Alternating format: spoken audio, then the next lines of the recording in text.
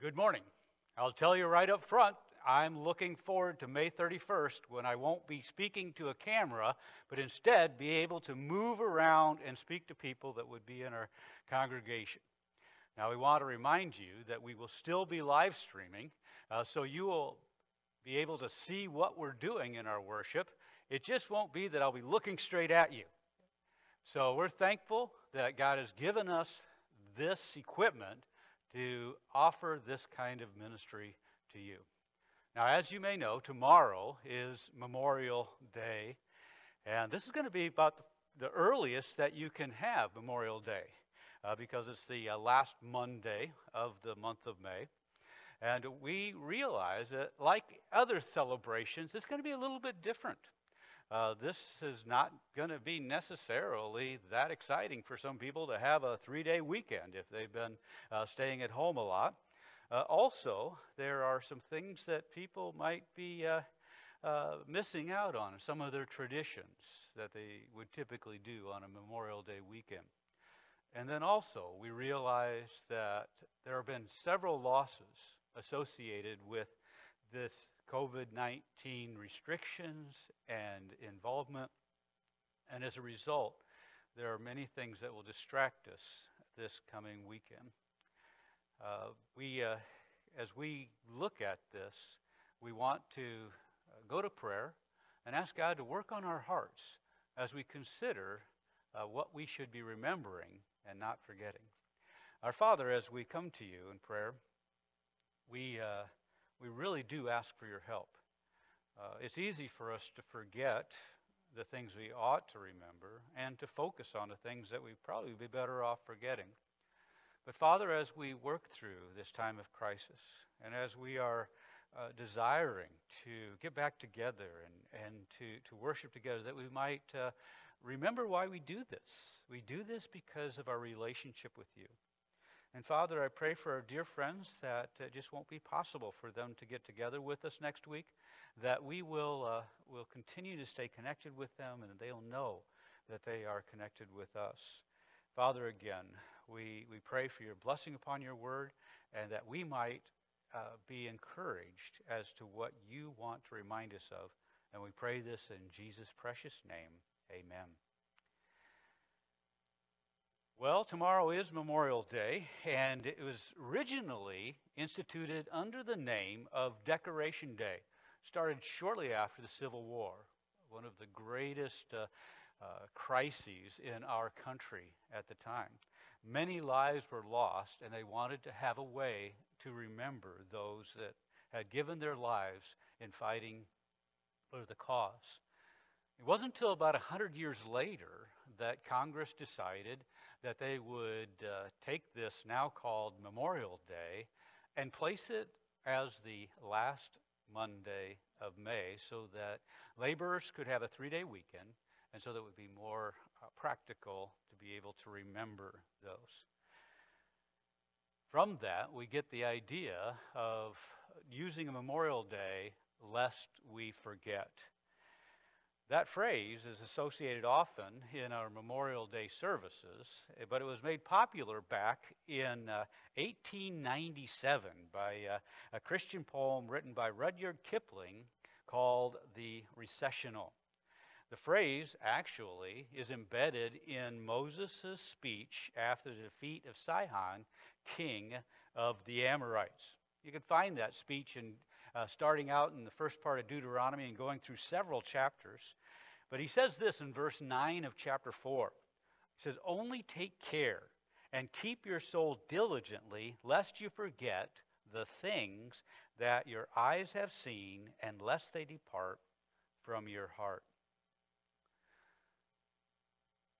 It's horrible to forget something. It's horrible to have amnesia. Now, amnesia isn't like forgetting your keys or finding out that you're halfway to a trip that you left something at home. Amnesia is having that block of time that you just cannot recall. Now, I've had an experience of amnesia that came after a procedure, after coming off the anesthesia. And as I was coming out of that, I cannot tell you anything that took place. But my wife, Marty, can tell you there were some very humorous interactions that I had. But I have a block in my mind as to what happened. I don't know who was there visiting. I don't know who I talked with. I had episodal amnesia. I am so thrilled that Marty did not have the insight to take out her camera and to record it, as did Candace, the wife of Jason Mortensen. And you may recall this video that went viral, where he is coming out of amnesia. He's coming out of anesthesia with amnesia, and he sees her, and he can't figure out who she is. And when he finds out that she is his wife, he goes bonkers, and he says, "I've hit the jackpot. I can't believe I've married to someone as beautiful as you." How tragic it is to have something and not realize that you really do have it. And that is true for us at times as Christians, that Jesus Christ has done so much for us, but we have what Paul Tripp calls functional amnesia, as he was referring to a message out of Colossians chapter 2. He reminds us that this functional amnesia is that which creates a situation where our Monday through Saturday lifestyle may not match up with our Sunday morning theology. And that Paul was attempting to help the people of the Colossians so that they would know that they had an identity that was consistent with their theology and that they wouldn't be having this amnesia. So what we want to look at today out of that same Colossian passage is those things that we don't want to forget. It's important that we not waste a crisis, that we not take a situation that could be used of God to help us to grow to become like the Lord Jesus Christ, that we should instead look to see why this is happening to help me become more like Jesus. So let's look at what could be some inconsistencies in our theology and our walk. Paul says it this way. He says, "Therefore, as you received Christ Jesus, the Lord, so walk in him." Colossians 2:6. How did we receive Christ Jesus the Lord? I think essentially we needed to recognize our bankruptcy, that we were totally empty without Christ. There was nothing we were going to do to make us presentable before a holy God. The Bible tells us that we have all sinned and fall short of the glory of God, that we are unable to make ourselves right before him. Paul reminds them of this in the first chapter as he writes here in Colossians. He says that delivered us from the domain of darkness. This is where we were, in a domain of darkness. In verse 21, we were once alienated and hostile in mind. That as we look at what we were delivered from, we were bankrupt. There was nothing that we could do. We need to embrace that same kind of attitude, not only in the fact that we have our eternal life, but to be able to have a life that is impacting for the Lord Jesus Christ. That not only as a process of becoming a child of God do we need to depend on Jesus and recognize our bankruptcy, but also that in order to walk as a child of God, we need to rest on that. So not only do we have the same need or bankruptcy, we also have the same solution. Paul says this, "In whom we have redemption, the forgiveness of sin." Verse 14 and verse 22, he says, "He has now reconciled us by the death of Jesus Christ." That these were critical for us to come to know Christ. And if you are recognizing right now, that you do not have a right standing with God, and you know that there is nothing you can do to make yourself right before God, you're in a good position, because it's at that point, that bankruptcy, that you are capable then to receive the wonderful gift that Jesus Christ offers, so that you can have eternal life. Paul is saying here that same kind of redemption that is available to us so that we can be justified before a holy God is critical for us as we walk before a holy God.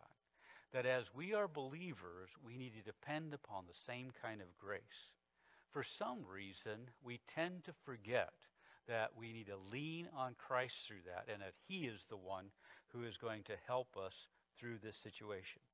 Now, why did Paul need to bring this up to the people of Colossians? Well, essentially, they had some false teachers at the time. We refer to them many times as the Gnostics. They were presenting a higher knowledge that would allow those that were familiar with Christ to see him in a different light so that they could have an experience that was different than the gospel. And many of the Colossians were falling for this false teaching. So Paul wanted to make it clear to them that their identity was not wrapped into seeking out something beyond what Christ has already done for them. That they desire to match our emotions and expectations with something. And that makes sense. When we have a desire to please God, we get in our mind some kind of expectation of what that would look like experientially and what that would look like emotionally. And sometimes we just don't feel a certain way, or we just don't see certain things happening in our lives. And that's the time when some kind of teaching can come in and say, if you only do this, then you can have that. But Paul wants to remind them that they are complete in Christ. He says this, for in him, Christ, the whole fullness of deity dwells bodily, and you have been filled. You're complete in him. So, what are some things that we don't need to forget, or what are the things we need to remember? There are three things that I see in this text that will help us in our desire to match our theology with our actions, or match our actions with our theology, to avoid this functional amnesia. And the first thing of that is to remember what our purpose is, to bear fruit.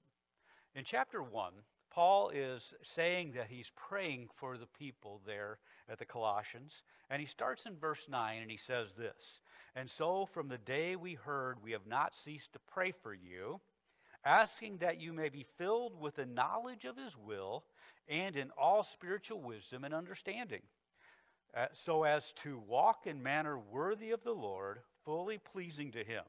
And then these important words, bearing fruit in every good work and increasing in the knowledge of God. We need to remember that we have a purpose that God wants us to fulfill. And we can get distracted from that purpose. We could go with lower goals, goals that aren't as high as that of pleasing and glorifying God, growing to be more like him, to be like a tree that bears fruit. We can be distracted by goals of comfort, distracted by goals of success, or even material need. And these things can come into our life and can cause us to think that's what we need to be fulfilled. It becomes our identity. If only I have this, then I'll be fulfilled. Or another way to look at it, if only COVID-19 hadn't done this, then I would have been fulfilled. My life is ruined because of this or that. It's not so, because we are complete in Jesus Christ. There is nothing that COVID-19 can take away from us that is not fulfilled in us through the Lord Jesus Christ. And it's very hard for us at times, but it's an important truth to help us to navigate and make sure that our functional life matches with our theology. He goes on to describe more of this illustration of a tree. He says in verse 7 of chapter 2, he said we should be rooted and built up in him, Christ, and established in the faith. Not only do we have an opportunity to have eternal life, we have an opportunity to have an established life. And that established life shows that we have rooted ourselves in Jesus Christ. that we have allowed our faith in him. Just like we needed that faith for our eternal life, we need that faith to have an established life. It's kind of like thinking about a tree. And this is a good memorial for you to have. If you're wanting to think about what you have in Christ, as you wander and get a chance to get outside, and you see things in bloom this spring, and you come across one of these fruit trees, and they're all budding, and you know that there's going to be some fruit on them. We have some fruit trees in our yard back at our home, and they're budding, and it's actually the first time they've done this, and there's going to be some fruit on those trees, and we're selling our house.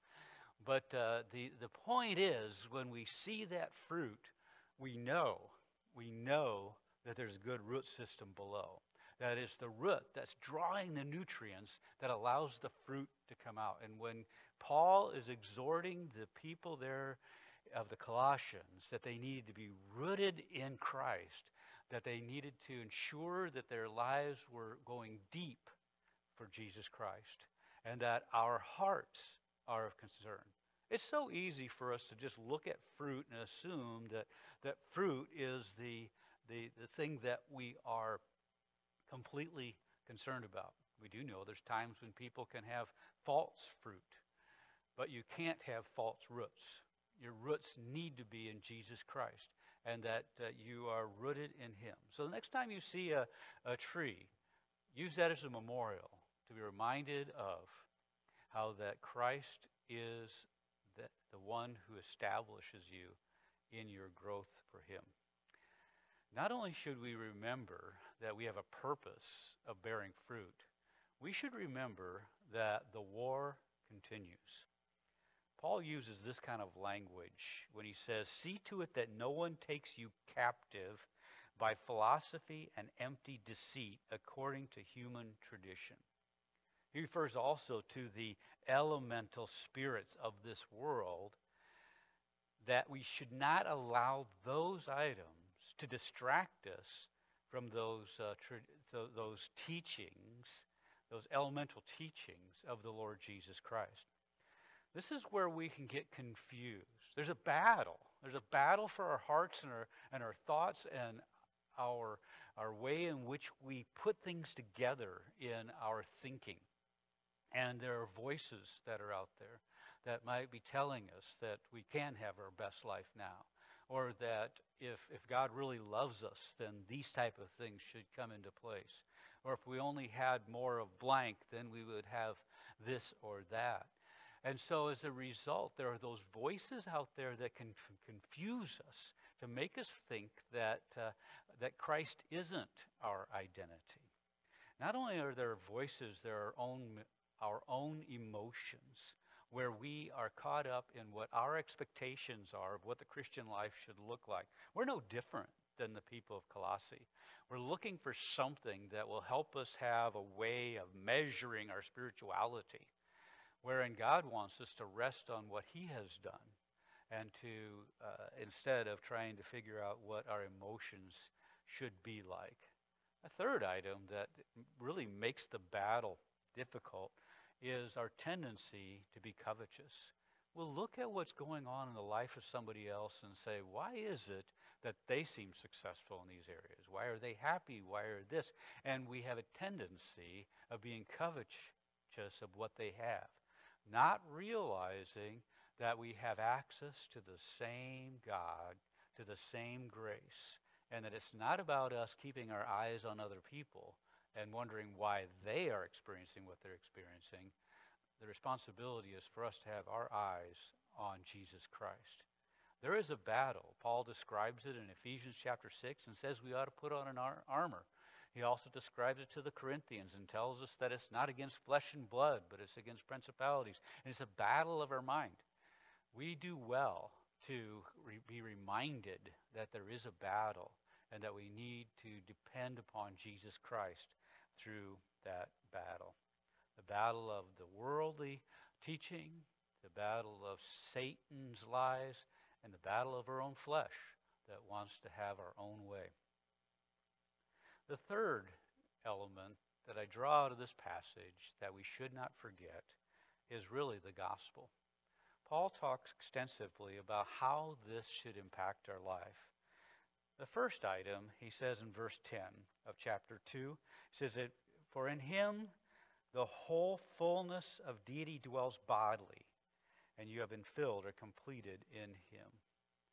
That because of the deity of Jesus Christ, because of who he is, that he's not only the fully man, Jesus Christ, he's the fully God, Jesus Christ. You see, the Gnostics at the time of the writing of this book didn't believe that. They believed instead that God would be of a certain level of holiness, and the flesh was far away from that, and that Jesus somehow had to be somewhere in between so we could identify with him. But Paul wanted to make very clear that he was completely God. And because he's completely God, we are complete because he's in us. He's complete in us. And he fulfills all of our identity needs. The gospel, as I mentioned before, doesn't only give us the entrance into heaven, but the gospel gives us what we need to be established in our life. That we desperately need to lean on Jesus Christ through this and recognize his deity as the one who will help us through that. We're also told in verses 11 and 12 of chapter 2 these words. He says, "In him also you were circumcised with a circumcision made without hands, by putting off the body of the flesh, and by the circumcision of Christ, having been buried with him in baptism, in which you were also raised with him through faith in the powerful working of God, who raised him from the dead." That Jesus Christ's work on the cross, that his resurrection was actually that purging. Without going into too much detail, the circumcision was a particular cutting away of flesh that was designed for identity purposes.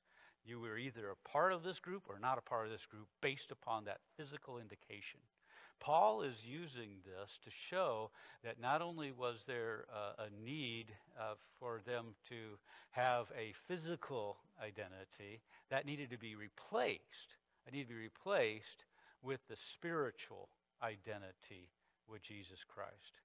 Now, even in the Old Testament, God would tell them that they might have been physically circumcised or had that purging, but their hearts were not.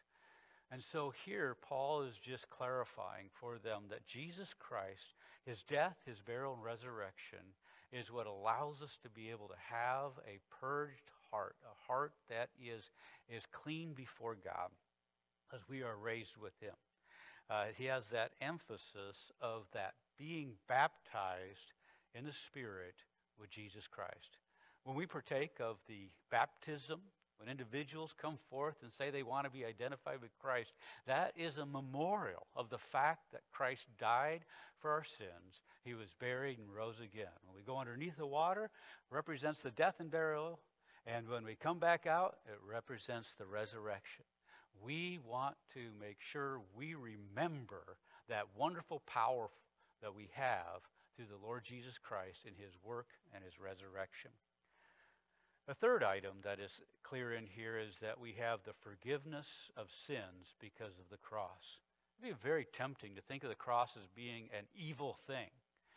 It was at the time. It was one of the greatest torturous, awful things that the Romans created to degrade and to provide the maximum pain and punishment. But for those who have placed their faith in Jesus Christ, the cross is actually a signal or a sign or a memorial of victory. Verse 13 says, "You were dead, but God made you alive together with him, having forgiven us all our trespasses." The cross was critical in our forgiveness. Imagine what it would be like to focus on the fact that as a husband or a wife or a child or a neighbor or a church member, that you're forgiven, that you have that mercy of God that has declared you forgiven, and you can move forward in those relationships as a forgiven child of God. What a great blessing that is to focus on that instead of just thinking about how much we disappoint ourselves by not being what our expectations are. The cross is a reminder of that we were dead in our trespasses and sins, but God made us alive. We are alive through the work of Jesus Christ. Several years ago, the church that I'm a part of, our sending church, had a project. And the project was designed for us to think about what Jesus did for us when he died on the cross. We were handed a piece of paper and a nail. And we were to write on the piece of paper that which Christ did for us, the sins that we wanted to remember that God had forgiven. Now, we could have volumes of paper. That would have been very difficult to nail all that to the cross. But we picked out something in particular, folded it up, and we took it to the cross. And this cross was similar to the one that's right here, only a large cross and very rustic looking. And it was kind of laying at an angle so you could get to it. And there were hammers there, and we'd pick up the hammer, and we would tap, tap, tap, and we would drive that piece of paper into the cross with that nail. We drove that sin into the cross. And I remember being a great visual, but you know what? As I listened to the tap, tap, tapping, and it multiplied as more people went forward to put their sin on the cross. And as the tapping increased and it went on, I'll be transparent. It was really affecting me emotionally as I thought about the nails being driven through the hands of my Lord Jesus Christ, through the feet of my Lord Jesus Christ. And I recognized that when that was happening, my sins were being nailed to the cross as well. Here's how Paul said it. By canceling the record of debts that stood against us with its legal demands, he set aside, nailing it to the cross. How does that impact us when we think about our functional theology, when we tend to want to forget what Jesus has done for us? If we just imagine that when we see a cross, that our sins are nailed to that cross, and that they are not to be in our life to continue to bother and pester us, but that we are made right before God, and that we are given the strength to live right before God. The last thing he says in this chapter is very fitting, especially for those that would have been familiar with the Roman customs. He says this. He says he disarmed the rulers and authorities and put them to open shame by triumphing over them in him. The Romans had a custom that when a general or leader had a successful battle and was able to take over the enemy, that at certain times they would have a parade, a triumphant, where that general was given opportunity to parade before the people. Behind him would be all his troops and all his strength, but in front of him would be shackled the enemies that were now defeated and in submission to the rule of that particular kingdom. And so as a result, the people who stood by and watched, not only did they cheer for the victory, they were reminded of the defeat. They were reminded that they were no longer going to be oppressed or impacted by this enemy. Paul reminds us that that is what's true of us, that Jesus Christ's work on the cross makes it possible for us to note that our enemies are defeated, that this reminder is a great memorial to us of what Christ has done. Yes, we still have that lion that walks about seeking to devour us, but he's defeated. And it's done through the work of the Lord Jesus Christ, in whom we rejoice. We want to close our time with a song that reminds us of how this was done. That the worthy of the Lamb that was slain, the Lamb who was the one who makes it possible for us to not only have eternal life, but have a life that's established so that our functional life matches our theology. So don't forget to trust God to bear fruit. Don't forget to fight false beliefs with the truth. And don't forget to walk in Christ's forgiveness. Father, as we take time to reflect this weekend about your work in our lives, this memorial that we have through your Son, the Lord Jesus Christ, as we look at a tree and we're reminded of the fruit that we ought to be bearing, that we will lean on you for the strength to do that. And Father, as we look at a cross and we think of our sins being nailed to that cross and we're free from those sins, to be able to walk and to live as one who is complete in the Lord Jesus Christ. Father, I pray that we will do this all for your glory, and we pray this in Jesus' name. Amen.